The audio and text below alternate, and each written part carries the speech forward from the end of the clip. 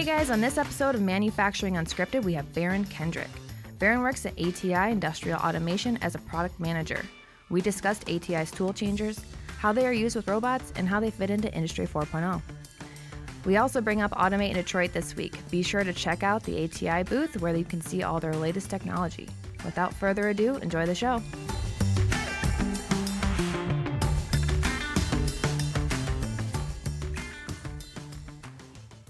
This podcast is sponsored by Promus Incorporated, the leading provider of fully electric servo presses for manufacturing.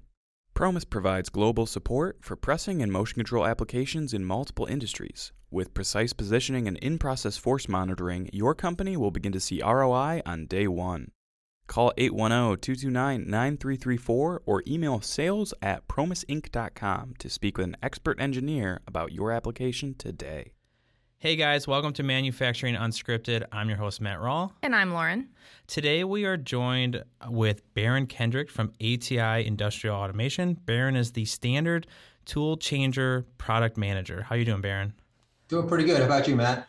Good. We talked 3 months ago, and so this has probably been the furthest out podcast recording I've had scheduled, or Lauren's scheduled for me. So I'm excited to get started because I've had the most time to think about this one, and with all first-time guests like yourself, I love to learn about your journey through the industry and kind of how you got to where you are today. So if you don't mind sharing a little bit about yourself. Yeah, sure, no problem. So originally, I'm from Louisiana. Got a mechanical engineering background. Really, my first foray into robotics was through an engineering co-op, junior year of college. I got a chance to go down to the New Orleans area and work for a plastics injection molding manufacturer. And they had their own internal group for automation engineering, building robotic packaging cells just to help make their own product. And I got a chance to be part of that team, and it was really my first exposure to robotics, and it was fantastic exposure for me. Mm-hmm. We got to deal with articulating, 6-axis robots, SCARA robots, gantry style. We got exposure to end-of-arm tools, end effectors, machine vision, all sorts of things, and really tying all that together with custom automation. And I was hooked. So, yep. A lot of machine design in that job. From there, after that role, I worked with another machine designer in the packaging industry. Took a little foray into the startup world for a while just to try something new, and actually worked for a solar startup, photovoltaic startup. Still doing machine design and automation, but just in a different field. But then I decided I did want to get more back into robotics. I've always just sort of been drawn to robotic automation. So I had a chance to come work for ATI as a mechanical engineer. So I've been with the company about 9 years now, 6 years of that in the senior mechanical engineering role, and then the last 3 as a product manager. As the senior mechanical role, I guess from the tool changer perspective, I guess what are a lot of the roles that you were kind of filling there? Well, I was on a team of people a team of engineers that designed the tool changers and some of our other end effector products. So it was in new product development, working on new tool changer products, not just the design, but then kind of working with the design verification teams and quality teams to launch products. Okay. And then ATI, it's definitely a well-known name, and it's become more commonplace with like the robotics side. But obviously, ATI has been around much longer than kind of the full-on robotic boom, which is in the industry. I guess can you tell us a little bit more about ATI and kind of what all is ATI? Yeah, ATI is a company that has pretty humble beginnings. It actually started in about 30 years ago within the Lord Corporation. So there was a group of engineers and salespeople associated with tool changers within the Lord Corporation. There was kind of an 1980s boom and bust cycle in robotics. And it was towards the end of that, towards the bust part of the cycle, Lord Corporation decided, we want out of this. We don't believe in robotics. We don't believe in the future of robotics. But those 6 people who worked with the tool changers within that corporation did believe in it. And they chose to spin out of the company and start their own company. And that's really how ATI began. And then, even with like the end effector side of it, the robotic tool changer, what is there an event that, I know you weren't there probably, but is there an event like that ATI has marked as this is what's going to kind of push us more towards robotics versus say, like 5-axis machines or 6-axis mills and things like that? I really, I wasn't there, like you said, at the time, but I have heard the stories. And my understanding is that at that time, after the spin out, again, it's just 6 people in the company. There were really about 3 key members who truly had that passion for robotics. The other 3, perhaps not so much. And they did have to make a tough decision at that point in time. And as I understand it, 3 of them were let go, and those people went on to pursue other interests in other industries. But those core 3 remained, and it really was their belief in the future of industrial robotics and robotic automation, and just, I guess you could say, their passion for that industry that kind of carried them through that bust to the point where we are now, where 375 plus employees. And then, of course, part of a much larger corporation now as well. Yeah, it's definitely quite the payoff. I mean, to have that, vision, it definitely must be very rewarding for them to kind of see that, they were always on the right path because robotic technology is just skyrocketed. Yeah, it's funny to think that anybody ever thought, oh, robots, it's just a phase. We'll get through it. Yeah, just look at us now. Yeah, it seems silly now. But with the benefit of hindsight, they definitely made the right call and put themselves in the right place. So kind of in those stories, and then just from your experience at this point, I guess why did the tool changer become such kind of a important part of robotics? Why is that pairing so well? Yeah, well, I mean, a robot by itself without some kind of tool on the end is useless. So if you kind of take the opposite of that statement and explore that, it's robots with more tools are more useful or most useful.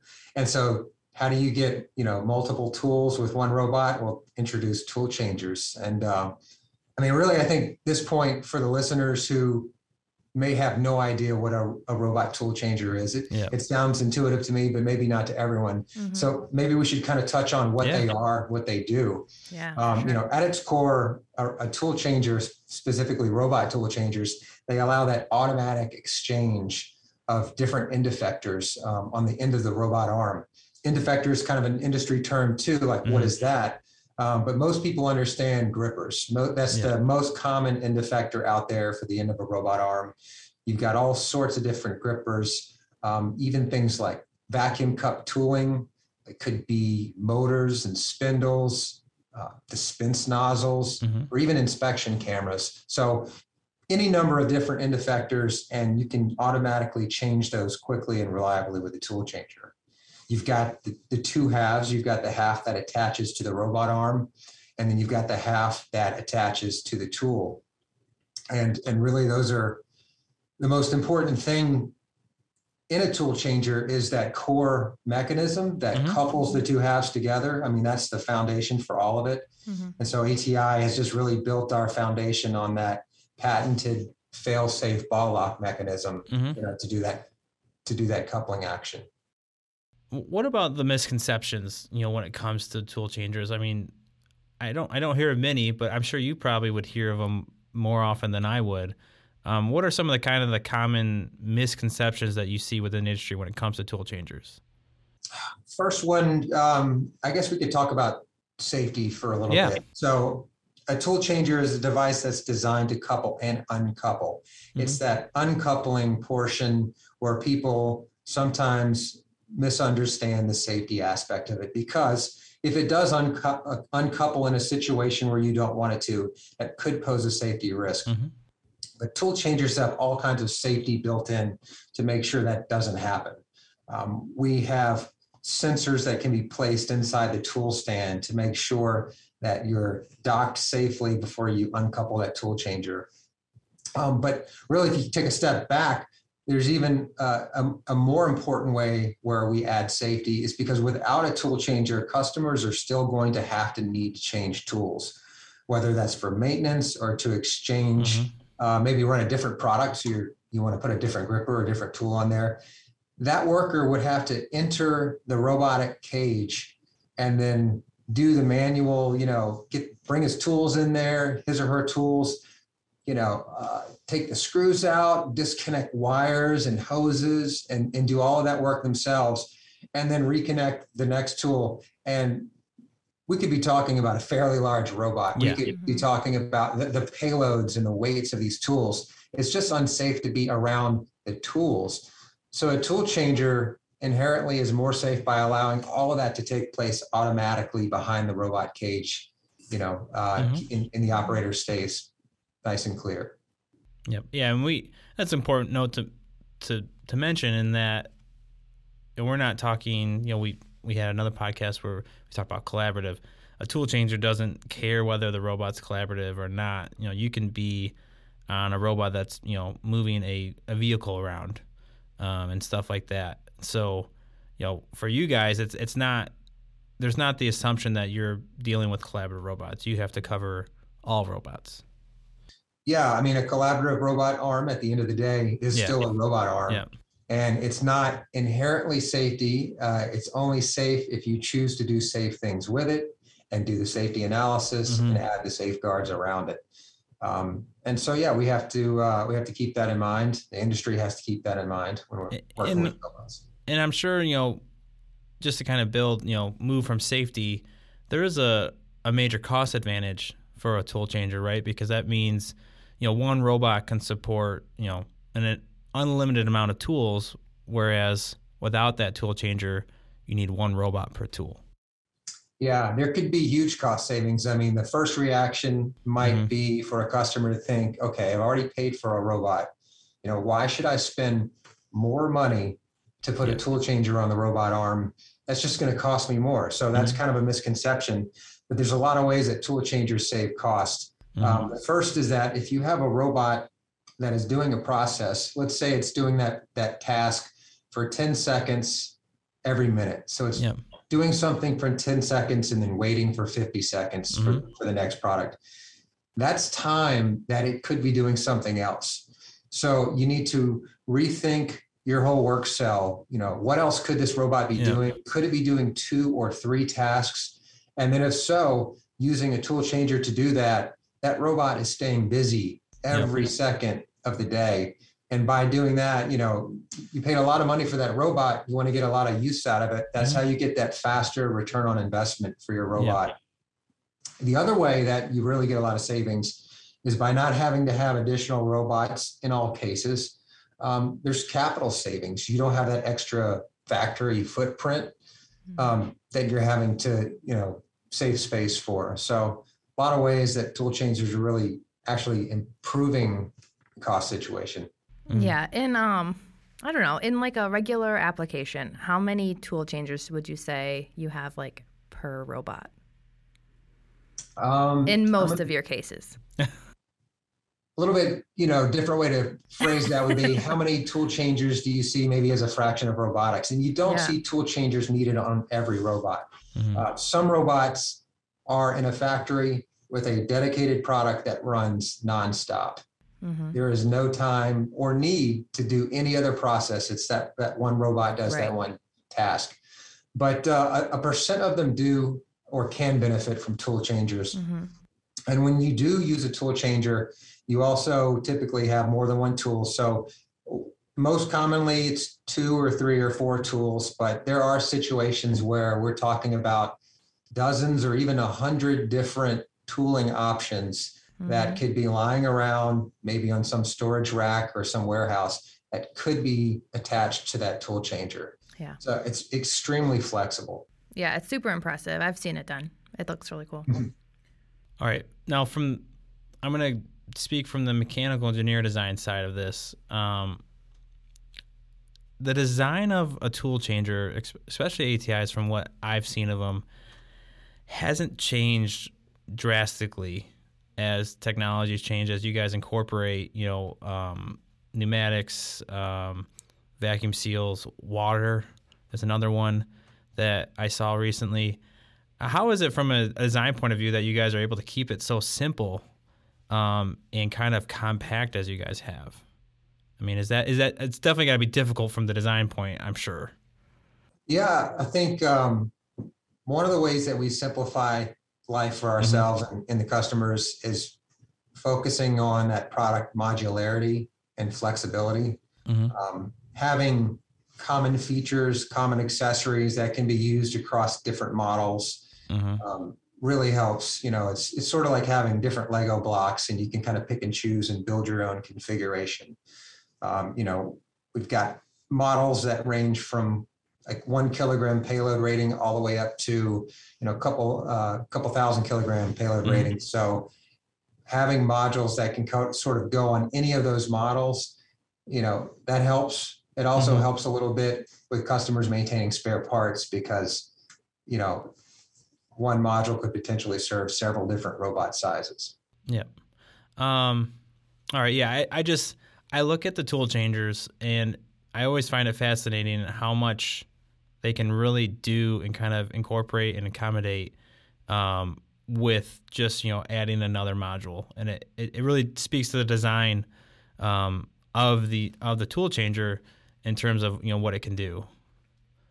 Yeah. One of the things we talked about a minute ago was that mechanical coupling. That's the first and foremost, that's the main part of tool changing, but we really couldn't be much use as a product if it wasn't for all the utility pass-through support. Because that's where you really have to start thinking about, well, what is the end effector on the end of the robot? What is it trying to accomplish? What does it need to operate? What type of electricity does it need? Do you need to have an Ethernet connection running data back and forth, so you can be monitoring some kind of process? Do you need to supply cooling water for some sort of recirculation system? And so really that's what drives the conversation for us. That's what drives the product portfolio is having the ability to support all of those different industry tools from the tool changer. Because at the end of the day, you want tool changing to be almost invisible, seamless, and just not something you think about. You just want it to be reliable, quick, and really you want to focus on that end grip, that end effector, or that process, or that workpiece. So you mentioned data, and I want to bring up, what does Industry 4.0 mean to you and kind of the tool changer? Well, Industry 4.0 is all about data, sensors, and connectivity to those sensors. And so when you think about it in that way, tool changers, at a very simple level, tool changers often have all sorts of status sensors on them for monitoring the status. So you probably want to monitor the lock or unlock state of the tool changer. You could monitor things like air pressure, which is powering the tool changer. If you have an onboard valve, say in a control module, a pneumatic air valve, you might want to monitor sensors that are detecting the position of that valve so you know what it's commanding the tool changer to do.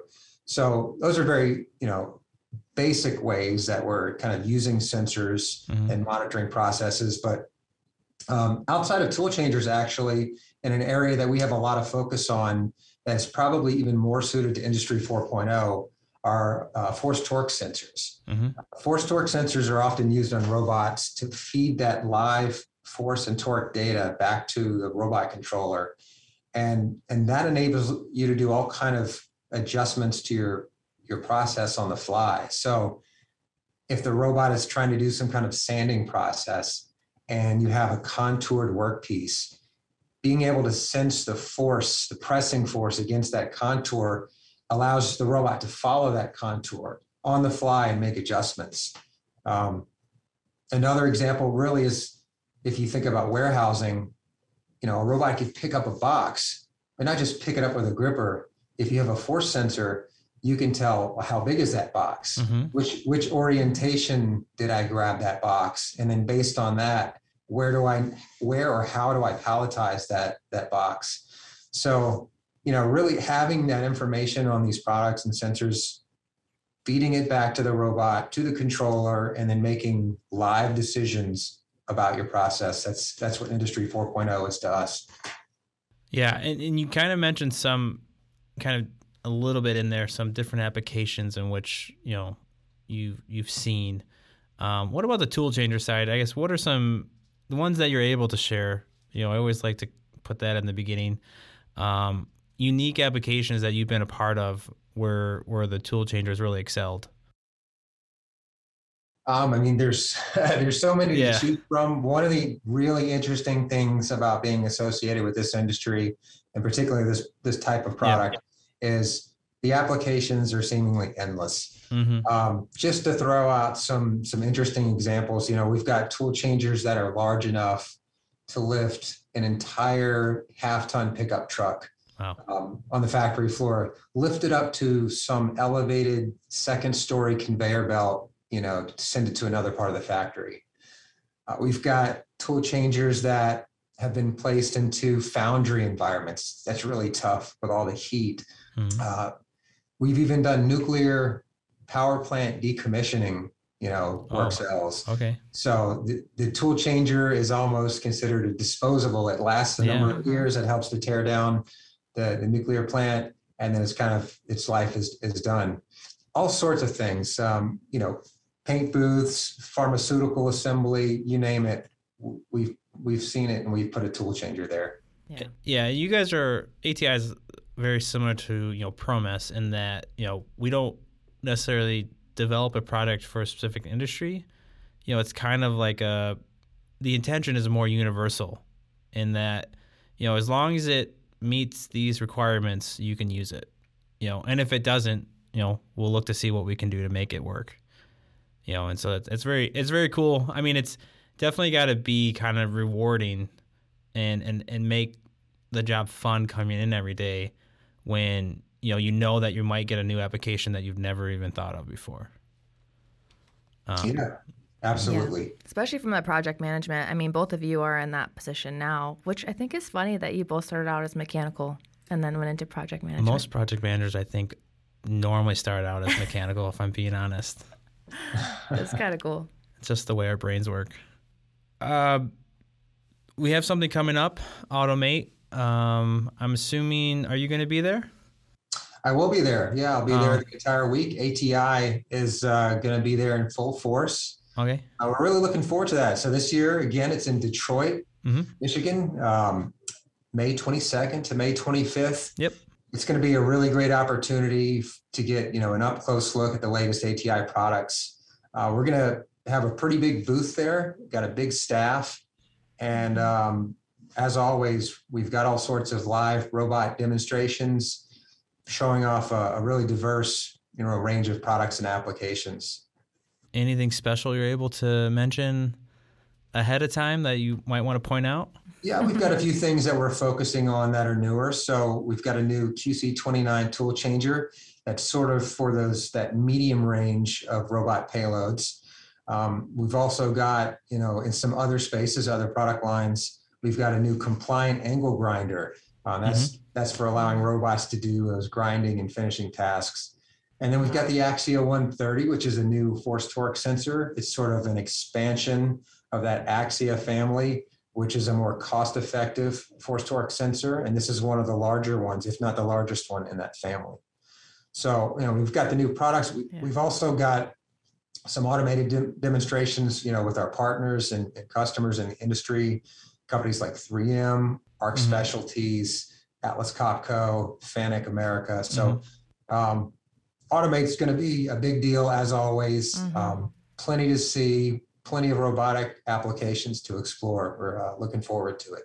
No, that's great. Yeah, it's last year when I went, it was phenomenal, and I think the nice thing about Automate, just with the way the industry is going, I feel like people are always bringing new stuff.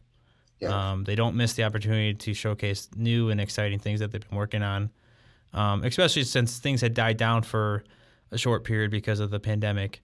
You know, we're getting to a point now where people are back in full force and really bringing out all the stops. Mm-hmm. Yeah, last year the attendance was great. This year it's probably going to be even better. So maybe I'll see you out there. We'll be at booth 3,500. Love to have you guys come over and stop by and see the latest we have to offer. Yeah, we'll be at the Promise booth, 5007. So you guys can come check us out also. But Matthew and I will be wandering around, I'm sure. Yeah, no, I definitely. So that's the nice thing about shows in my position is, unfortunately, I'm sure you probably have to work it more than you can actually enjoy it. Being close to Detroit, we're able to just go and visit and walk it. And I definitely, at this show specifically, make sure that I'm able to walk it rather than work it. Yeah. So kind of changing the pace a little bit, because I just like to ask this question, and because you're in a different industry, different area, different region, what are you most excited about within the industry? You know, maybe non-IT related, ATI related, that's going on. Is there anything else that you are excited to see where it goes? Well, if I kind of take a step outside of ATI and just think about the industry, for sure. I'm excited about the direction, the trend, I would say, of the industry. Being in a growing industry that is projected to continue to grow for the foreseeable future is just an exciting place to be. I mean, there are so many forces right now that are driving that growth, driving that increased adoption of robotic automation. One of the main things is you've got advancement of the actual technology. You have advancements in artificial intelligence, machine learning. You have all of this leading to, allowing robots to do things that maybe previously they couldn't do, or maybe people thought they would never be capable of. So it's sort of, it's opening up the envelope to new things with all of this new capability. Of course, we touched on this a little bit. You've got the emergence of collaborative robots, which can work safely alongside humans, if integrated correctly. So that's kind of neat to see. You're starting to see more consumer grade like robots, if you want to call them that, smoother, sleeker, like something you'd want to buy if you're just an individual consumer, like the iPhone of robots. A robot to make me cocktails or something.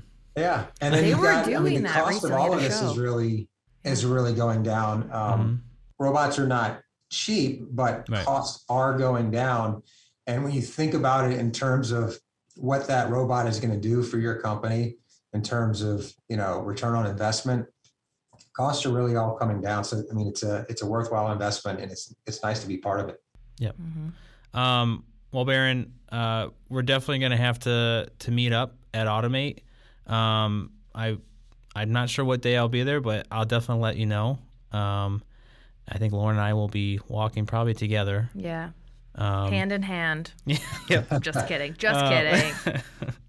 But Lauren, I think you have some notes. Yes. I just want to thank everybody for listening. Please don't forget to rate and review, and also subscribe to this podcast. If you are listening on an audio medium, you can watch it also on YouTube if you'd like. Please subscribe to that channel. And don't forget to visit us at the booth. Like I said, Promise is at 5007. We'll also be there, and they're our number one sponsor, so we'll give them some love, I guess. So come say hi, and we'll have stickers to pass out too at the Automate show. And Baron, thank you so much for doing this. Really informative, really good info for me. I'm both as a podcast host and someone who deals in this industry. It's good info for me as well. Is there anything else that you'd like to say before we wrap things up?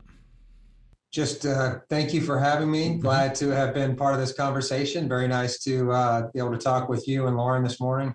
And if anyone out there is listening and they have more questions or they're curious about sort of our products or tool changers, feel free to check us out on our website, ati-ia.com. All right, great. Well, thank you, everyone. Until next time. Bye.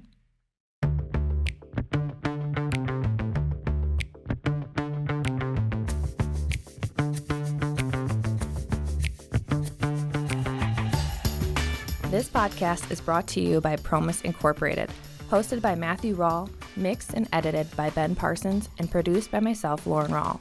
If you have any questions or would like to be on the podcast, please reach out to podcast@promiseinc.com.